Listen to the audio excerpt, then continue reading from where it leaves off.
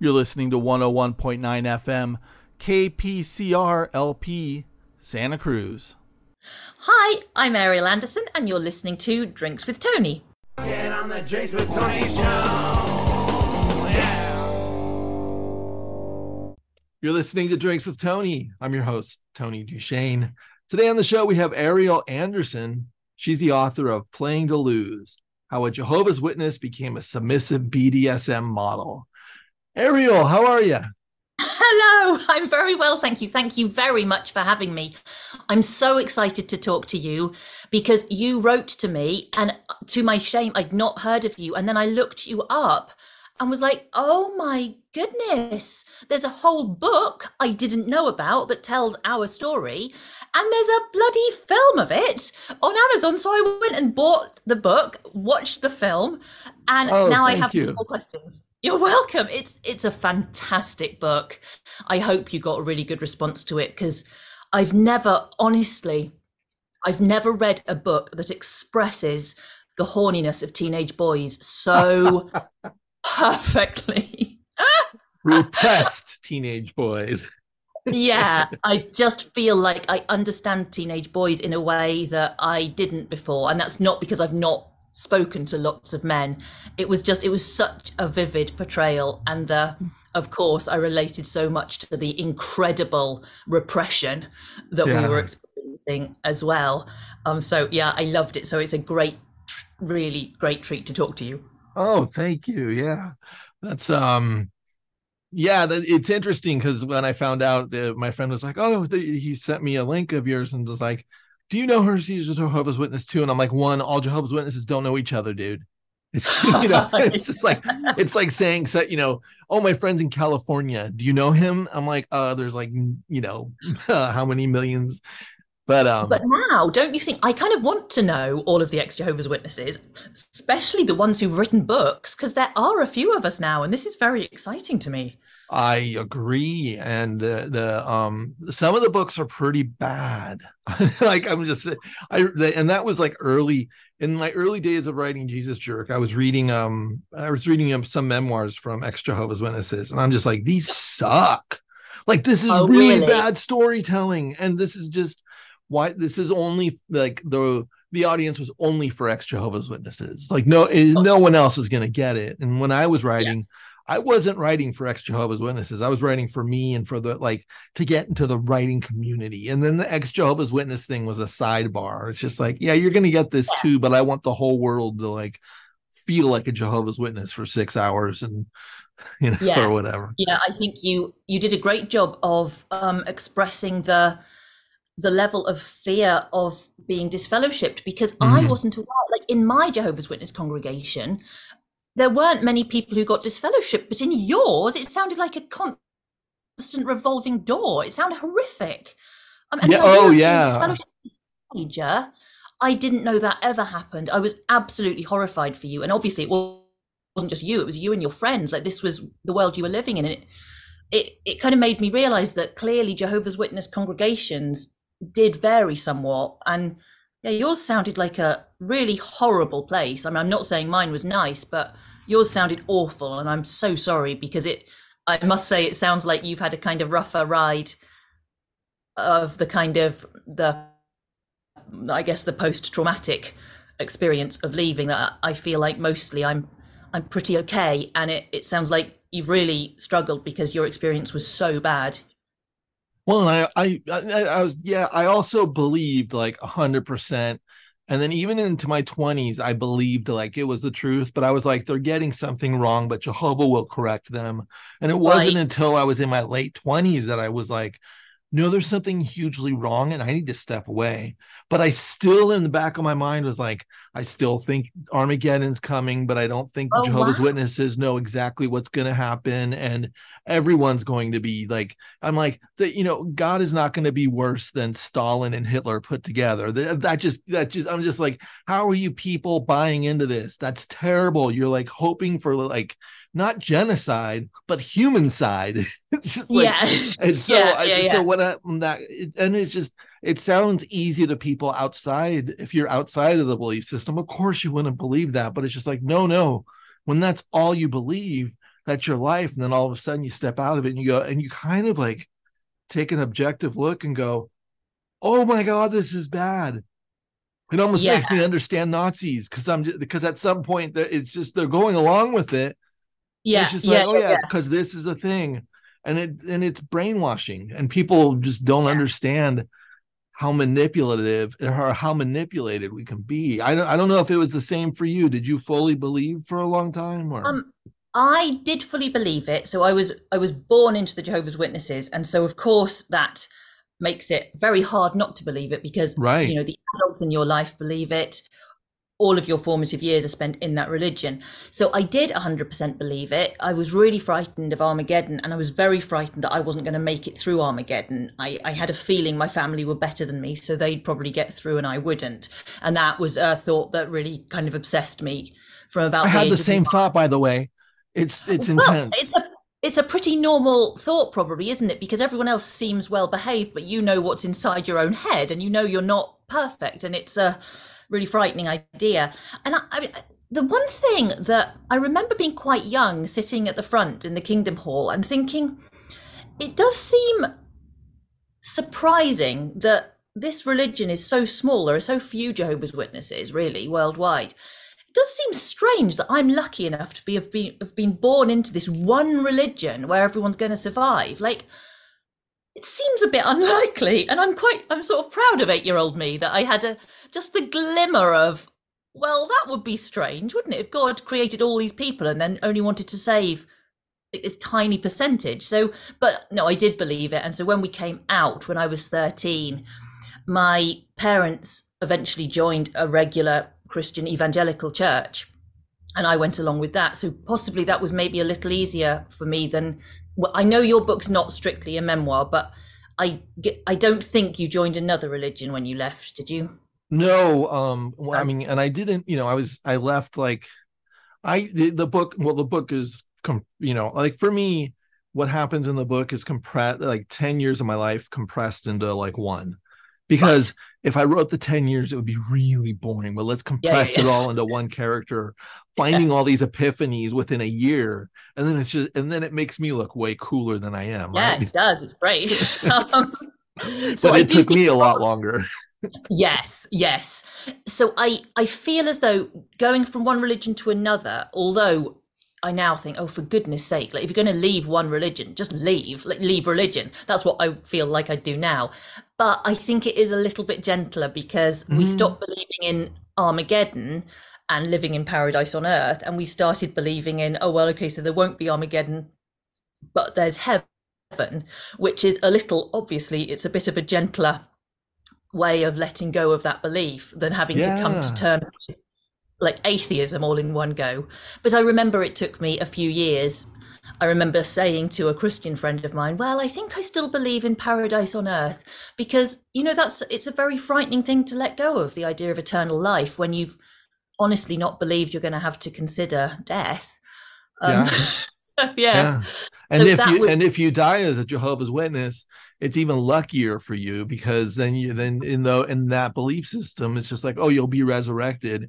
And even though you had lustful thoughts and masturbated, God will forgive you and you can just rise at Armageddon or rise from the resurrection. I used to think yeah. this is one of my weird thoughts I had in my head that one of the thoughts was I'm not going to make it through Armageddon, but let me help as many people as I can make it. So that's why I preached all the time.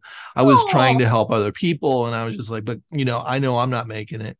And then the other thought I had is like, well, if I do make it, they're going to round up all of us masturbators and they're going to put us on like this thing, and they're going to be like, we're going to be punished somehow. But I might squeak through, but with tons of humiliation once everyone is happy and scurrying along with their wives and husbands as we sit in these cages. And oh no. and that was my utopia of like, that's how I'll make it through Armageddon. And you kind of like, and you just added that to kind of torture yourself, basically, which is, I mean, awful. And it does occur to me, like, I remember my sister, who's 4 years older than me, she had a boyfriend in the Jehovah's Witnesses, and he was really, really horrified because he was masturbating. So Yeah. that's the first time I was aware that I didn't know about masturbation at that point, but I heard the kind of adults talking about it and Yeah. realized, oh my God, he masturbates. And now I think, gosh, it's the cruelest doctrine to tell people, to tell teenagers that they shouldn't be masturbating, because I think from talking to men, I mean, if you don't masturbate, you just have wet dreams anyway, so it's clearly like your body actually is telling you to do this. Testosterone is like bouncing all over you, and it's just like, if you're not gonna, it's mind-blowing to think that. But I know that they've lightened up a lot on that doctrine since I was Oh, gone. have Like, they? yeah, I'm like at glad. my time it was like masturbation is homosexuality and you're gonna Yeah, die. and yeah. then and then now it's just like, well, it happens, but just try not to do it again. And I'm just like, if I had that, I might have stayed in. Thank God I had the Yeah. other one. Because I mean, it also occurs to me the people who are making this up, it's men. Yeah. And surely all men, I'm not saying that women don't masturbate, but clearly there is a period in teenage boys' lives where they really seem to do nothing but masturbate. And so all these Yeah. men know what that was like. Like I didn't actually, like I hadn't figured out masturbation as a teenager at all. So I felt like great because I didn't need to do this thing. And I have found, tell me if I'm wrong, I have found that like women, when they reach their 30s and 40s, is when they start sexually peaking, and then all of a sudden that's when all the discovery happens.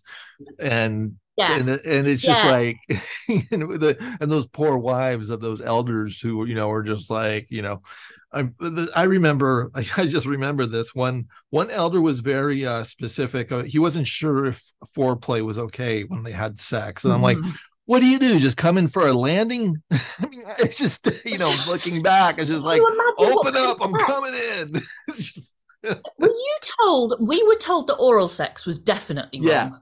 Yep. Oral sex led to homosexuality, but there was a caveat, because I actually did become a ministerial servant, and then I had access to some of the elders. And so the Oh, caveat was, you can do it, but you can't tell anybody, because that would be promoting oral sex. So you had to be secretive about it. And then I was married at the time, because I was in a Jehovah's Witness marriage. oh And then wow! I and didn't then she would know. be like, should we be doing this? And I'm like, this, when she was giving oral, she was questioning it. When she was getting oral, she wasn't questioning a thing. Okay. Yeah, yeah. And I think I was just like, wait, are you tired, or are you just putting some Jehovah Witness belief in there because you're tired? Oh, that's amazing. We've been told there was this again. I think a lot of the stories we were told were kind of apocryphal, but Yeah. there was a letter that was written by a Jehovah's Witness man who I think he'd had some sort of terrible injury and his cock didn't work. And he was asking like, can I give my wife pleasure with either oral or maybe digital penetration or something? And they said no. That's Um, nuts. just why not? Why? Yeah. Yeah. In what way would that possibly serve God's purpose? Like that's just so cruel. And that's the thing, because it's just like, we're in the human condition. And what blows my mind, and this thought has been coming up to me in the last year or so, is all their books and all their stuff is like, one day you will live forever in paradise, happiness is coming, they'll be happy, you'll be happy in paradise. And they keep bringing up that word happy in paradise. And when you really think about what happiness, as I've like grappled with, just being a human, Yep. it's just like, Yeah. what is happiness? It's just, and it's a lot of, and I think this is, I don't know if this is pushed so much. You're in Wales, is that where you're at? Yes, but Yeah. I grew up in England, so I Okay. was in an English congregation. Yeah. Because in America, they really, it's the pursuit of happiness, right, is kind of Yeah. like the thing. And so, Yeah. but I know so many people that are like, yeah, I'm working really hard, so when I retire, I could be happy. So when I retire, I can go to this beach. So when I retire, I can write a book. And they're thinking like their happiness is going to come when they're 65. And Yeah. then And it's and then really I just dangerous. see over and over again, nobody goes to any beaches. If they do, they're bored in a week, because there's only so much tequila and sand you can take. And then you're like, wait, I'm alone with my thoughts. It's just like, Yeah. it's Yeah. so the idea I prefer the struggle because we're human. We want to struggle and just like struggle in what's cool, like writing a book. That just it's a pain in the ass. I bang my head against the wall, but how lucky am I to do this? Yeah. Yeah. I think one of the things that I am actually grateful for, although I think it's a terrible religion, I do think that growing up in the Jehovah's Witnesses, I'd be interested to see if you think the same. Because of all this delayed gratification, I mean, it's quintessentially a religion of, just hang on a few more years and then you'll get the Right. reward. Um, Having rejected that idea and having come out of it, I have a really strong feeling that I've got one life and it's a finite length, and I must do the things I love and love the people I want to love as well as I can, because there's one chance. And I find that very liberating. I know that for some ex-Jehovah's Witnesses, it's not that positive. Do you relate to that feeling at all? A bit, but I still don't want to die. Okay. It's like it's like I sit there and I go, it's I mean, well, it was funny. I think I had COVID like about a year and a half, about a year, maybe it was almost 2 years ago.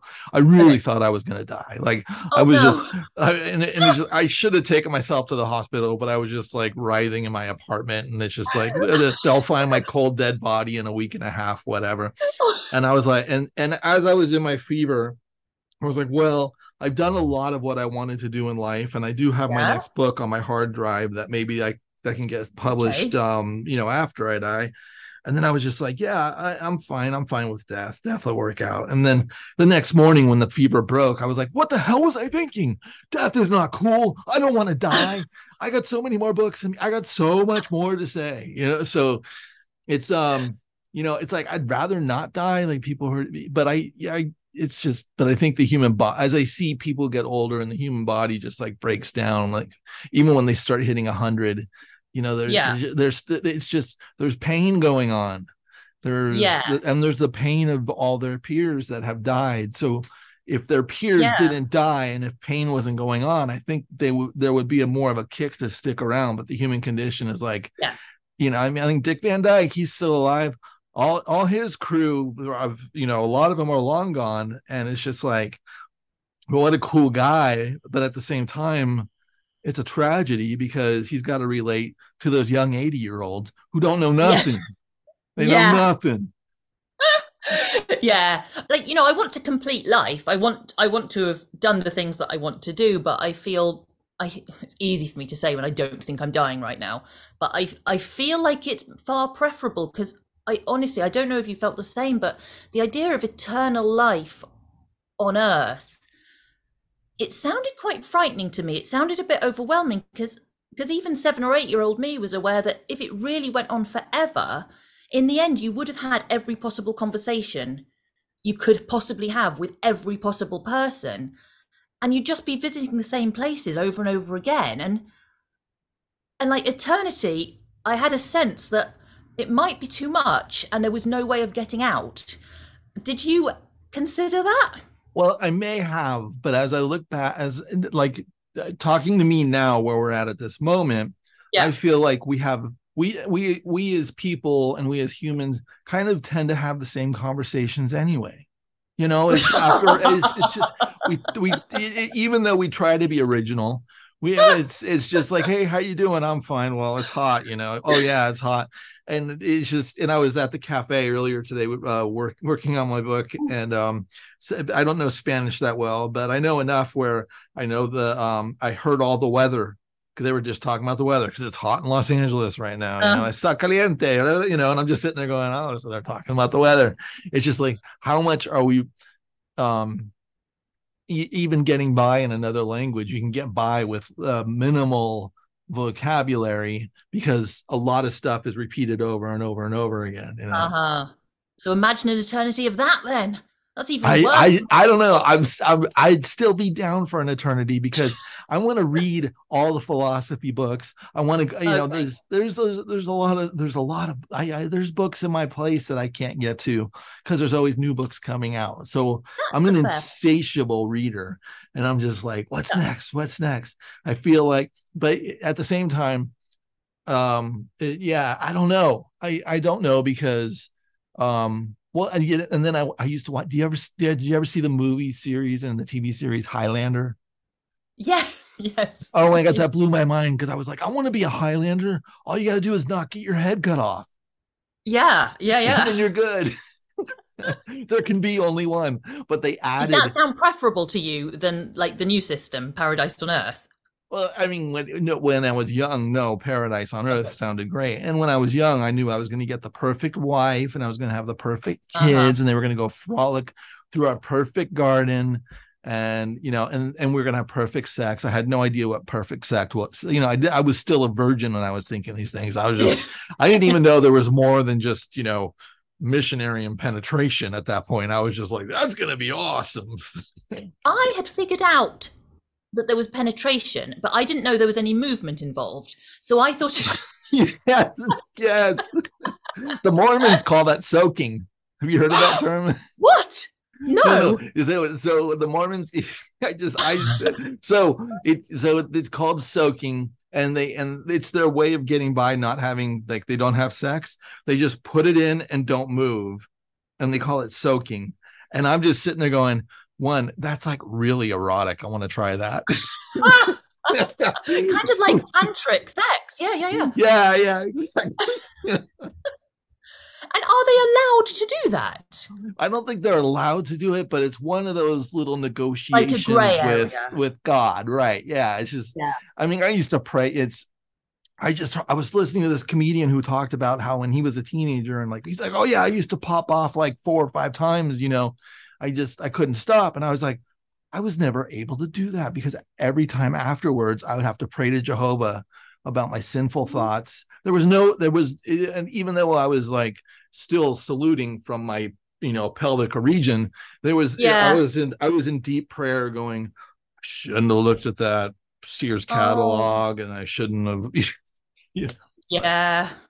Yeah. Like, I felt so sorry for you. You expressed that so well.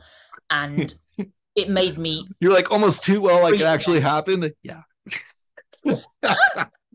I don't think an account of being a Jehovah's Witness has made me as angry as those bits in your book, really.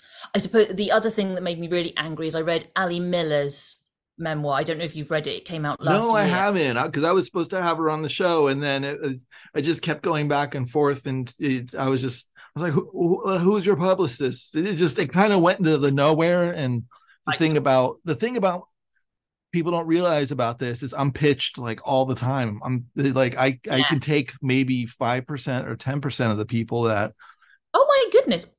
yeah, Thank you it's for just. having me. Thank you for having me then. I did Oh not realize yeah. it was No, pitched. Like, people assume that like publishers aren't sending me books all the time, and I'm telling them no, no, no, no, no, and going, oh okay, that one, that wow. one. Oh well, I'm sorry, but I'm also glad for you that people want you that much. That's very nice. It's fine. It's just I think people don't realize that. So if I'm like trying to get to someone and I'm like on a third email and I'm getting no reply, it's just like Yeah, I want you, but I don't have time for this because this sure. also kind of signifies that it might be a no show, which I've had a couple times, and Absolutely. I'm just like, Yeah, there's other people I can get on here, guys. So yeah. I've learned not to fish. It's just like the fish Absolutely. jumps into the boat and I'm like, you're in, because Yeah, I just don't have same. time. But the thing that made me really angry in her book was she was in a Jehovah's Witness marriage, and it I hadn't known because we left the Jehovah's Witnesses before I was of that age. I didn't know how the whole marriage thing really worked. I'd never known a Jehovah's Witness who got married, so I'd not seen them do that. And I mean, it basically sounds like institutional sexist abuse. Basically, I mean the way she was treated by her husband and the elders who backed him up made me Oh, just horrified. And so that made me very angry, but your account made me similarly, just it made me want to like reach into the book and just shake people, because the amount of control and the hierarchical nature of the Jehovah's Witnesses is that, if you have some doubts, you're not allowed to express them, that just right. expressing them is sin, and going and reading up on the subject is sin. If you do it Just outside of them, which blows my yeah. mind. Yeah, when I got married, I told my wife at the time, I said, look, I don't believe in this headship stuff. I was like, I believe we're equal. I will never, because Yay, good her for you. brothers would be like, they would just go, we're moving, and they would move to another city without even like um telling their wives Wow. about it, and they had kids, and I'm just like, that is gross to me. So immediately I Yeah, set the standard. I'm like, we're equal, that we talk yeah. about everything. I'm never going to do anything like that to you. And then Like, towards the end of the marriage, because I left the JWs 4 years into our marriage, and I told her I just can't go anymore. I didn't leave in a grand way. I was always the confuser. So I was just like, I'm just going to write and work on these other things that just interest me. When I left, I wasn't like, oh my God, I'm going to go have sex with everyone and do all the drugs I can. It's just like, no, I just just didn't. gently. Yeah. And she said, can you please not tell anyone?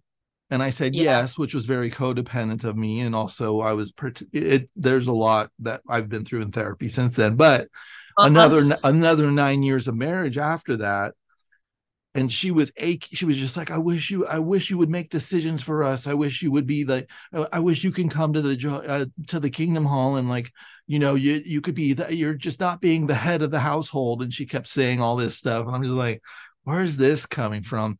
I realize now, I think it was, she wanted me to kind of tell her to stop going. I think she was looking for Oh, that wow. caveat. And I was like, no, I'm Yeah. driving. You need to go. I'll drive you to the Kingdom Hall, and then I got to go do some errands, and I'll come get you back.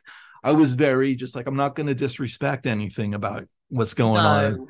And I think that was mess. And I think she wanted me to put the hammer down and go, you're out. So she can go, Yeah, my because then there's no. abusive husband's making me leave. But inside, she's Yeah. like, yes. Did you break up with each other? Oh, Or are you she'd been cheating on me for a while. It's so absurd how the okay? Like marriage a good ended. Jehovah's Witness wife. A Excellent. a total Jehovah's Oh, Witness bloody hell. move. But I had just finished the draft of Jesus Jerk. That became the draft that I started submitting. And so her story to the Jehovah's Witnesses was, he wrote an apostate book. He's spiritually Yeah, abusive. yeah. He wrote an apostate book. And Yeah. they came after me like crazy Scientologists, saying that it would have been better if I died. Please don't put that book out. It's gonna be hard for us. It was just, I'm like, dude, you were drunk. You were blackout drunk at my house like 2 weeks ago in the bathroom. Wow. And these people were, because they would come party and use me because I had all this access to filmmakers and Right. bands. So it was just like, Tony was the okay guy to go do these things with, Yeah. because I wasn't doing Yeah. anything wrong. I just wasn't in. And then all of a sudden, these Understood. Yeah. people just turned on me like it was body snatchers. I'm like, Did wow. that make you feel kind of powerful, or were you too damaged at that point No, to I enjoy was it? I was so gutted.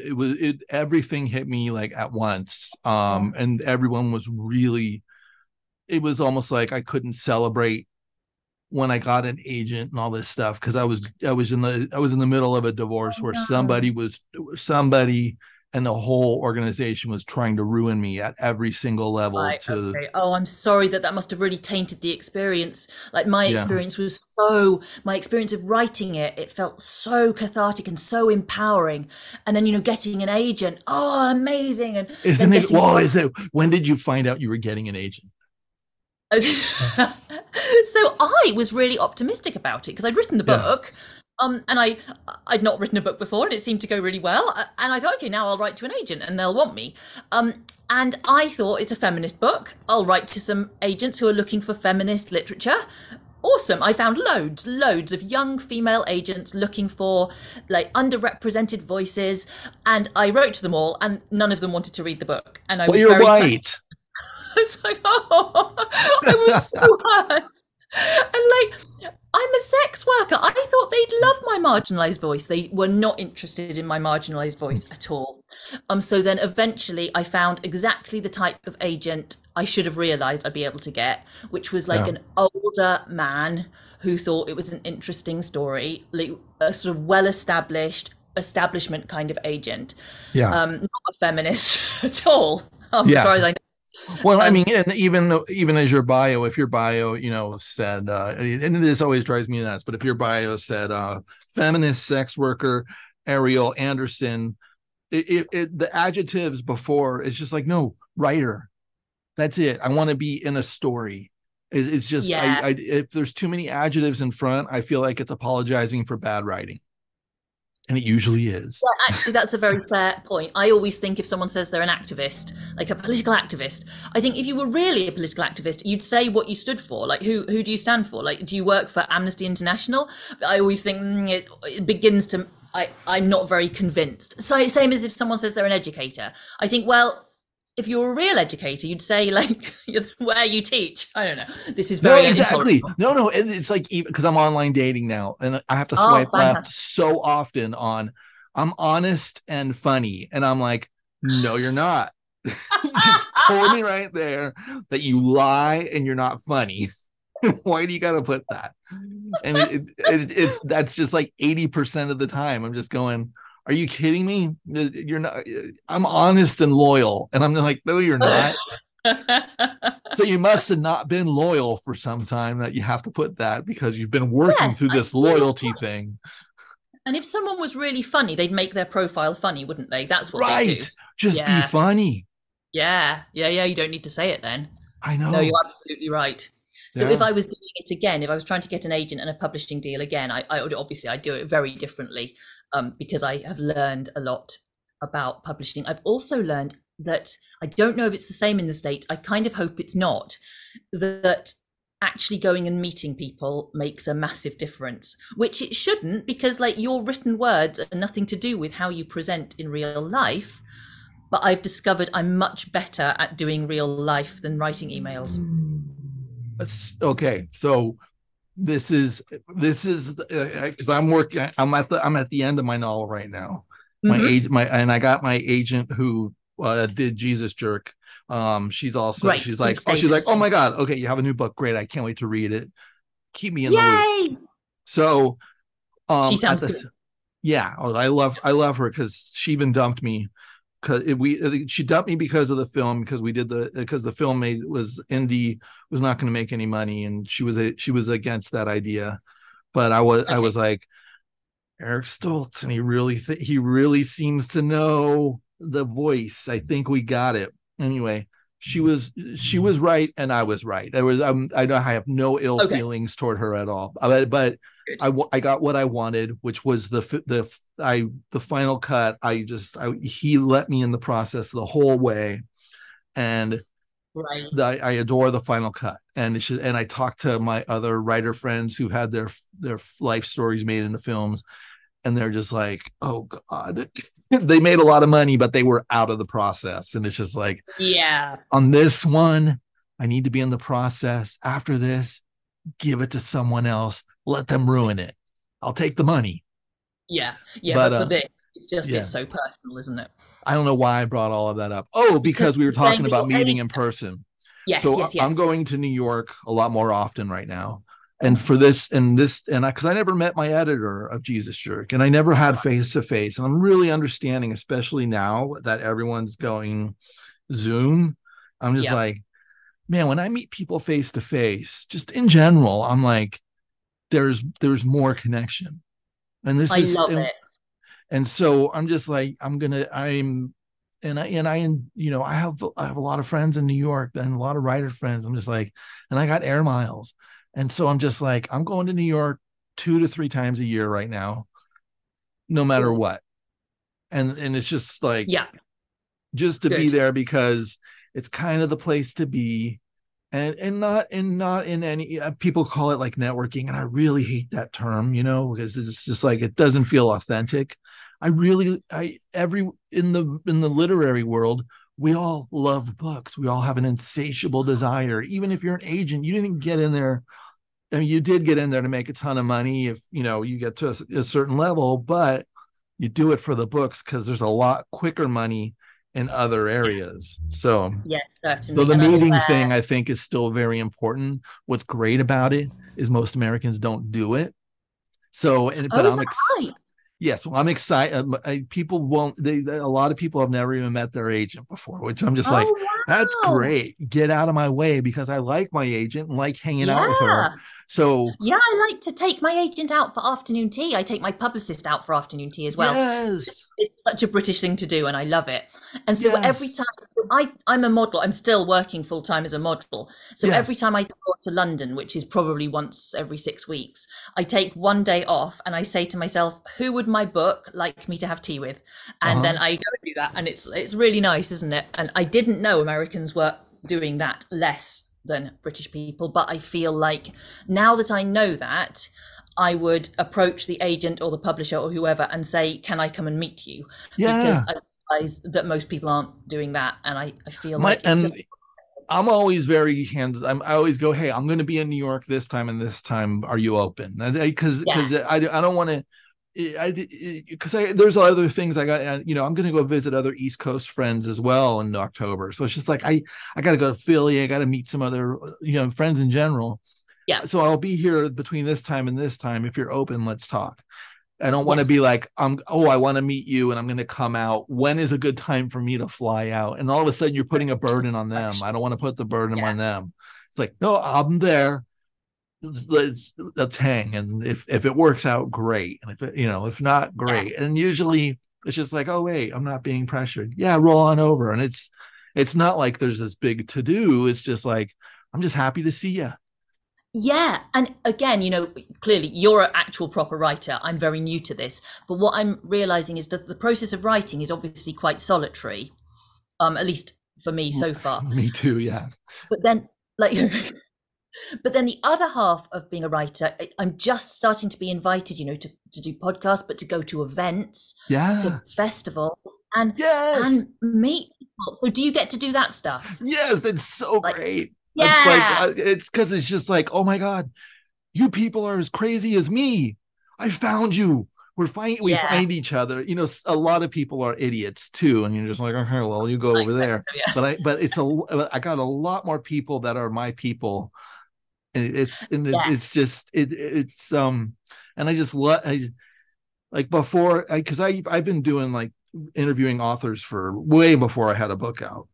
And then Mhm. so after I had a book out, then it's just like, oh, wait, it's just I learned the how's the release going? Ugh, is usually the answer.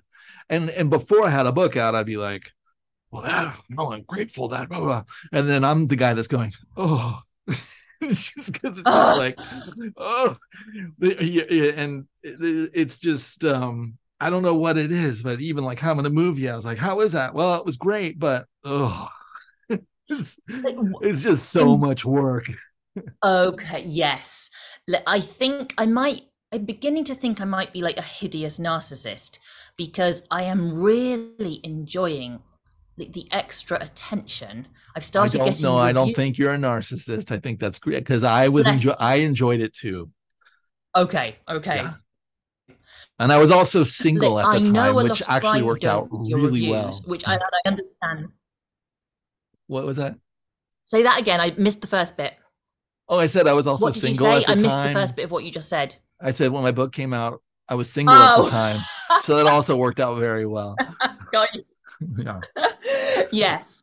But like I'm reading all my reviews because like I wrote this book for people to read and I want to know what they think. And so Yeah. far I'm very much enjoying that process. I Yeah. know I should stop before I start getting bad ones because I know that will happen. But I'm just really enjoying the experience of doing a completely different job because I've been a BDSM model for 20 years and I kind of know how that works. And to try to enter someone else's industry and realize that, oh, I don't know how any of this works. How do I get people to review the book? What do I do? Like, what's the best thing I can spend my time doing to make this work? I don't know any of it. And it's really fun trying to figure it out. So at the moment, I'm reading out the reviews in my lingerie on Twitter. So every time I get one, What a great, you see, I'm going to do that on my next book. I'm going to do it, read my reviews do it. in lingerie on Twitter. It works really well. I Yeah. can't see what would go wrong. Do it. Yeah. Well, yeah, I mean, you're a lot prettier than me in lingerie, but for me, it would be like, oh, that's funny. Yeah, like For the you, it's novel. like, oh, that's sexy. And yes, for me, they'll be like, oh my God, that guy's got balls. Yeah, do it. Literally and figuratively. Yeah, yeah. Yeah, show them. Wait, so get BDSM. Um, I don't know that world that well. Okay. I do have some friends that are around it, and Mhm. but it seems almost like it's almost I don't want to compare it to religion. I think I'll compare it more to the right being a writer and like having your tribe. There's a tribal Yeah. thing, and is Yeah. it like it's kind of like that where it's just like, oh wait, you like to Yeah. be tied up in ropes too. We know each other. It's exactly like that because for a lot of people growing up pre-internet, especially, of course, including me, like I was always aware that any games that involved someone being tied up or punished or captured or any kind of power exchange, basically, I always loved those games, and I didn't understand why other kids didn't want to play them all the time. I didn't realize it was sexual because, as I said, I figured out sex quite late. But then when I was 16, I suddenly realized, oh no, this is my sexual identity, isn't it? God damn, and it's not acceptable, and it's only me. It didn't occur to me that there'd be other people at all. Then a member of parliament, a British politician, died in. He'd obviously been doing some sort of auto asphyxiation thing, and he killed himself by mistake. And suddenly, newspapers were full of this story saying, he'd been a sadomasochist, and I heard that expression, and I I thought, remember okay, so hearing that expression as a kid, and it seems so okay, like yeah. it Like sounds so weird. yeah, sadomasochism. That's like so close to Satan and his demons. Yeah, it sounds really bad. And also it gives the impression that people are into both, which I wasn't. I don't want to hurt people. I want to be hurt. Mhm. And so I thought, oh God, so it was me and this politician. Now he's dead, so it's back to just me. I'll just never tell anyone because I could see, the coverage of this story was horrible. Yeah. Like how newspapers they don't feel So compassionate. so then that only brought you into feeling more shame and guilt because it's just like, oh So great, much. there's this idiot that didn't know how to do it right. Who everyone's laughing at, Right. if they find out about me, that's what they'll do to me. So I just Yeah. kept it completely secret, tried to push it all down, like ignore the whole thing. And then when I was 25, I began modeling. And the week that I began modeling, my second ever shoot, the photographer said, oh, do you want to come to a gallery after the shoot? I'm going to an exhibition. I said yes, and it was a BDSM exhibition. So I walked into a beautiful London gallery, this really kind of high end hipster environment. So it all felt not seedy, Yeah. and the walls were just covered in all the images in my mind. Mhm. And it was the most extraordinary. I mean, it was almost like a kind of religious epiphany Yeah. because I'd gone from thinking I was all alone in the world with a secret I must never tell anyone to suddenly I was meeting the artists who'd made this work. And they were inviting me to model for them. And it just, this 2 hours of my life, it changed absolutely everything. And yeah, exactly. It was like finding a tribe of people who felt the same as me and they didn't feel ashamed of it. Yeah. They'd made art of it. And Yeah. that's when I started to realize that the power of making art that represents what you find beautiful, what you find sexy, the power of that is extraordinary. And I'm in a job that a lot of people really look down on. I notice whenever I write for publications that are fairly conservative socially, I get this just wave of hate mail going, you should shut up, just make your money and shut up. So, there is this. Why would I mean it because I mean you're modeling. Why Mm. would people is it just fatties who can't get jobs or saying that on the other? I mean these I keyboard warriors who are like 300 pounds and got Dorito dust on their I think what I think it is that everyone uses porn, pretty Mhm. much. I think like more Yeah. than 50% of adults. And I think some people just cannot bear to think of the people who make porn being real people with opinions. So when we Mhm. step out of their computer screen and start talking about politics or something, I think it makes a lot of people furious because to them we're not people who should have opinions. Like we're body parts. And I'm very determined not to be seen as a collection of body parts because the stuff I shoot comes out of who I am. It's not like I'm not a vagina. I'm a, I'm a person with my own sexual identity, which I'm expressing on camera. And so it feels like it's a job that people don't have much respect for, but actually to me it felt like the most valuable thing I could possibly do with my life, if what I want to do is to make people like the teenager I was feel like their sexuality is okay. So I feel like it's kind of I feel like I'm doing this outreach project, and I feel like it should be respected, and obviously Mm. socially it's not, but I don't really care because I think it's really valuable. I think with like, especially in like people who are dominant and people who are submissive. And again, I'm the ignorant guy here, so tell me I'm No, you're wrong. fine. But the people who are dominant, the people who are submissive, is kind of really intriguing because it's not just in the sexual realm. In life, we have people who are dominant and submissive. Yeah. There's hierarchies, and I Yeah. feel like that. One of my ex-girlfriends was she also was like she was a model and also a stripper, Uh-huh. so she would, Uh-huh. and this is like over 10 years ago. And but she was talking about people who like who oh, he's just doming from the bottom, and I'm like, wait, what does Okay. that mean? And I learned so much because it's just Yeah. like, oh, wait a second, because that applies to life too. If you're at this, like, Yeah. if you're on this job, and in my head I go, oh, he's just doming from the bottom. I remember that Yeah. expression. And Yes. and there's this Depeche, the Depeche Mode song Master and Servant. I don't. Oh, No. oh, Oh, oh, no, yeah, I'm still catching up with popular culture because one thing that Jehovah's Witnesses, right. we weren't allowed to listen to pop music at all, and I'm still catching up now. I used to sneak. I think music saved my life when I was a teenager because I used to sneak these records, and especially punk rock, where I was just Well done. I just flipped out because I was just like, I heard emotions from people screaming that were inside my body. And then and then reading novels was the next thing where I was being spoken to, Yeah. and I was just like, these are my people Yeah. because they're talking about their true Yeah. selves. But master and servant, it's the you, and It's I so think, powerful. yeah, it is about master and servant, right? And but the beginning of the song goes, it's a lot like life, and then it goes into it, and I'm just like, it is. Oh, perfect. Yeah, yeah, Yeah. yeah, it is. And it's a strange thing because I think whatever, even if I'd not grown up as a Jehovah's Witness, I'm sure my sexuality would be the same because it's there in my earliest memories.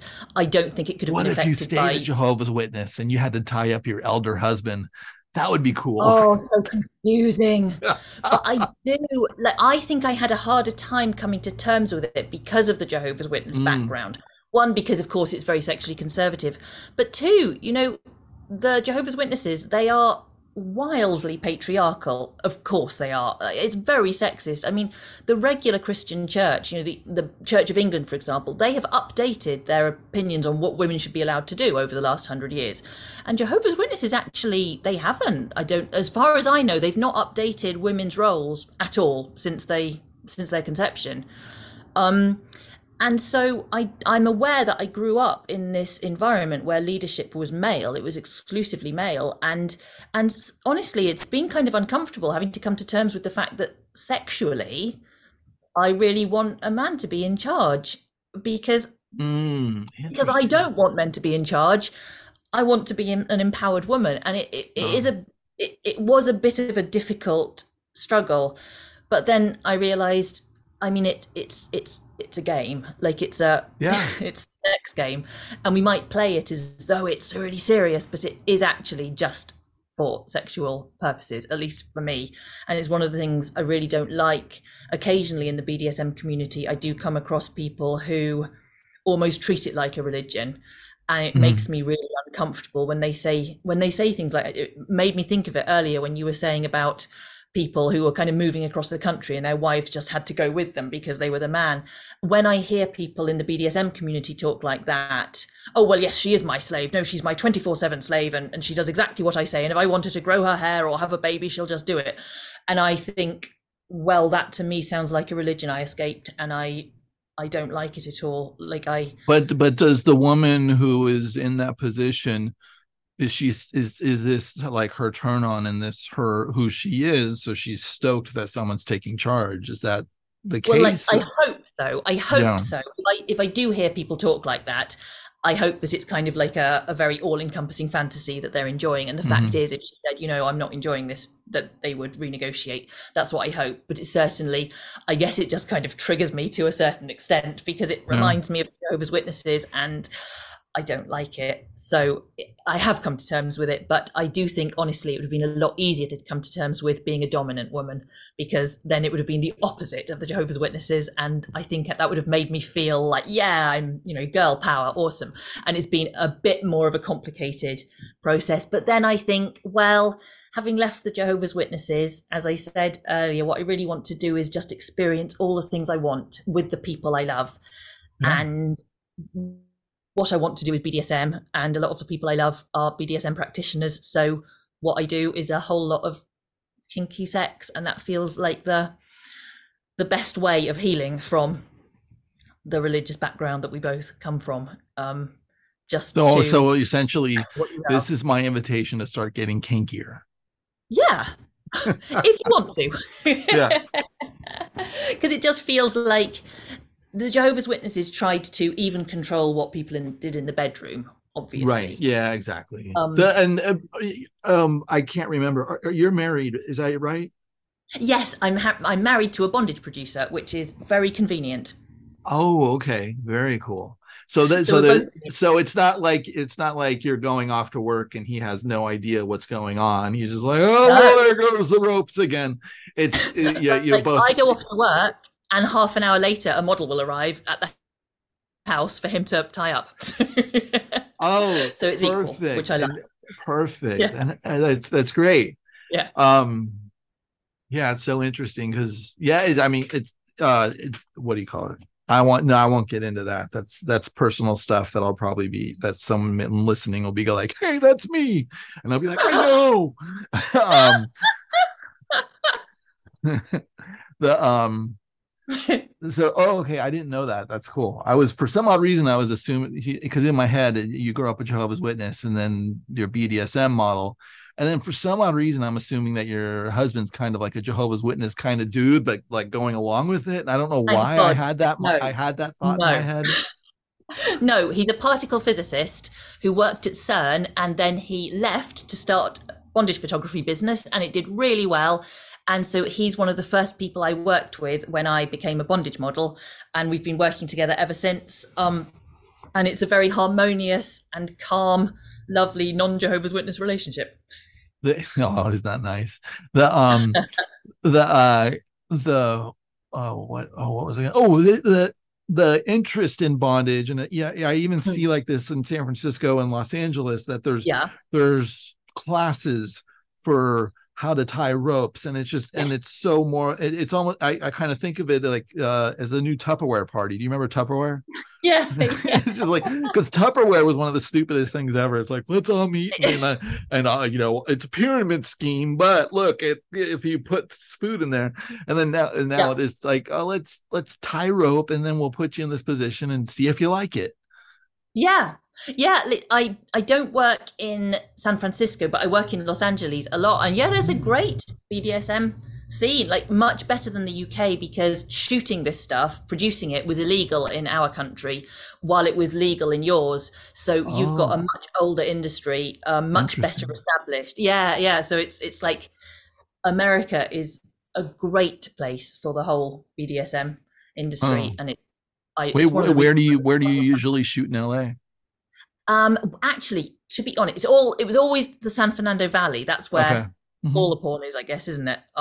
Yeah. And then people have gradually started spreading outwards, as I think maybe people are beginning to get priced out. So Oh, actually, okay. quite a lot of the original LA producers are in Las Vegas now, or in that direction. But there are Hmm. still some in the San Fernando Valley. But also a lot of them have all moved to Florida as well, where I'm assuming there's not much tax, maybe. I Yeah, think, that's yeah. it's yeah, there's oh, we can do a whole nother hour on economy. And Yeah, I'm sure. oh, I love the blanket statements people say that they've just heard on certain radio shows, and I'm just sitting there going, do you know how global economy works? Do you not understand this? And it's just like, tax the rich. And I'm just like, you don't understand what a portfolio, you don't understand what a company is, and you don't understand these people are employing, hundreds of thousands of people, and they need Yeah. to be punished. Which I also, there's anyway. You almost really got me started there. I started going into deregulation and regulation, and I sense it. I sense that we were teetering on the brink.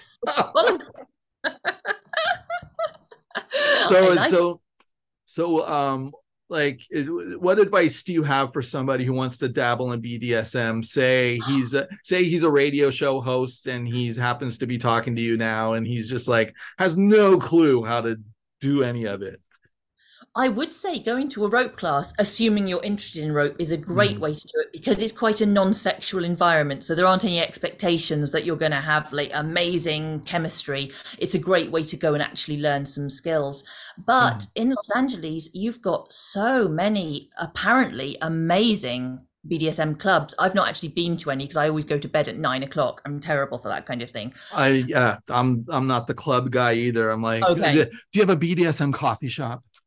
For I've not met one in Los Angeles. There's one in London. Is there? Really... Oh my God. I'm going to start the BDSM cafe. There we go. With cats too, because they have the cat cafes, and I love cats. Just so like cover both bases. Yeah.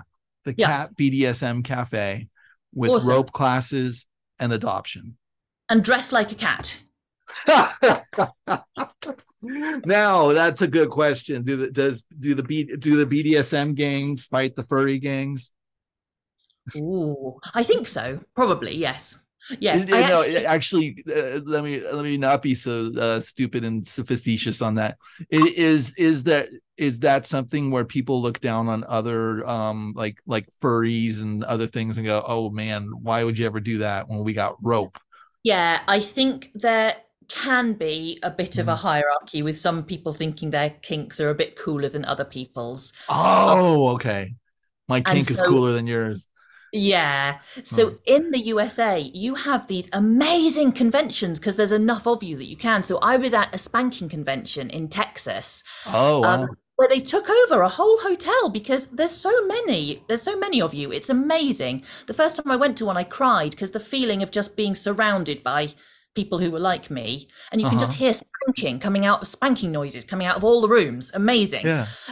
And my friend who I was with asked one of the members of staff, like one of the waiting staff, she said, like, is this really weird?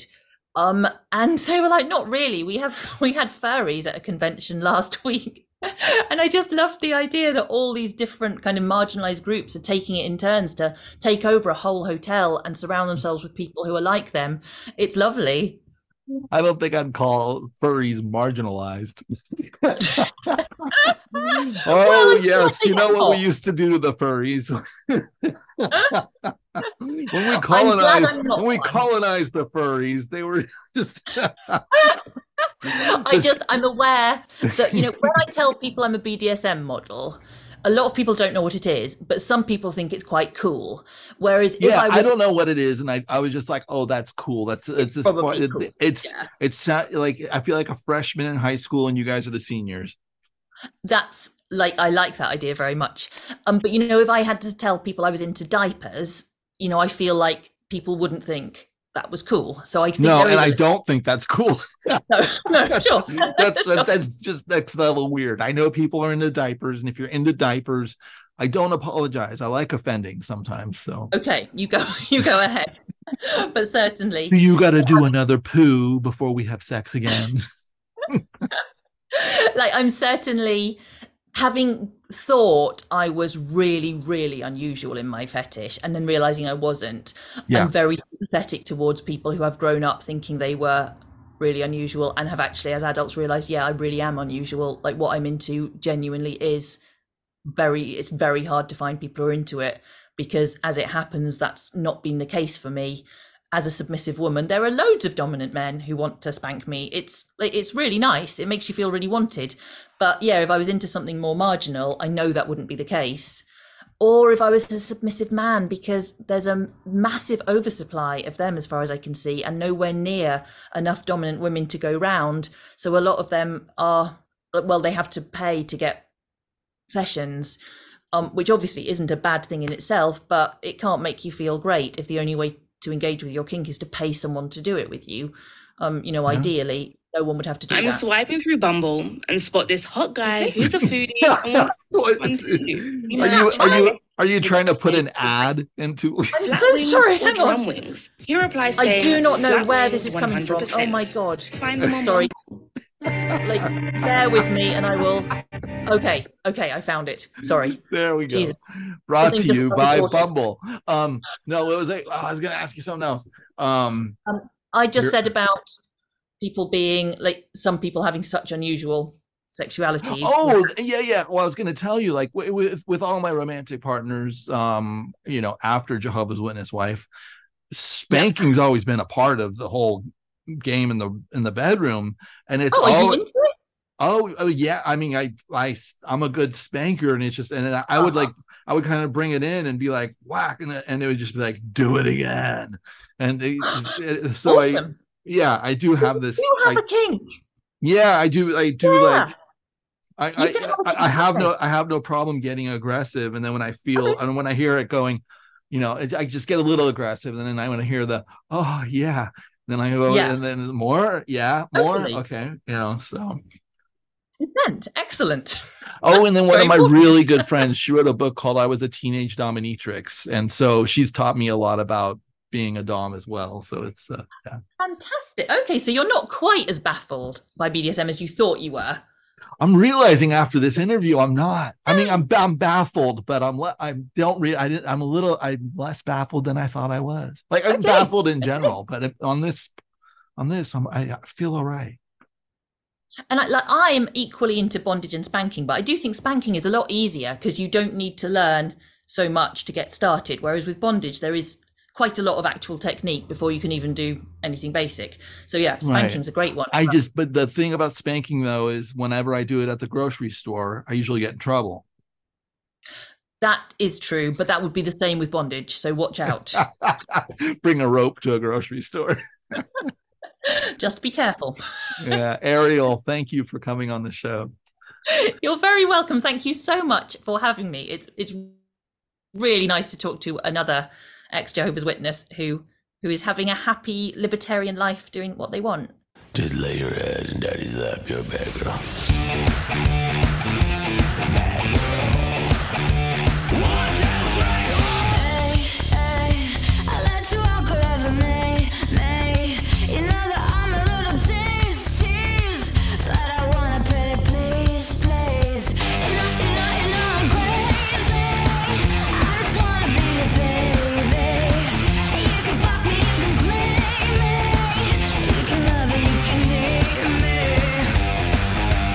Listening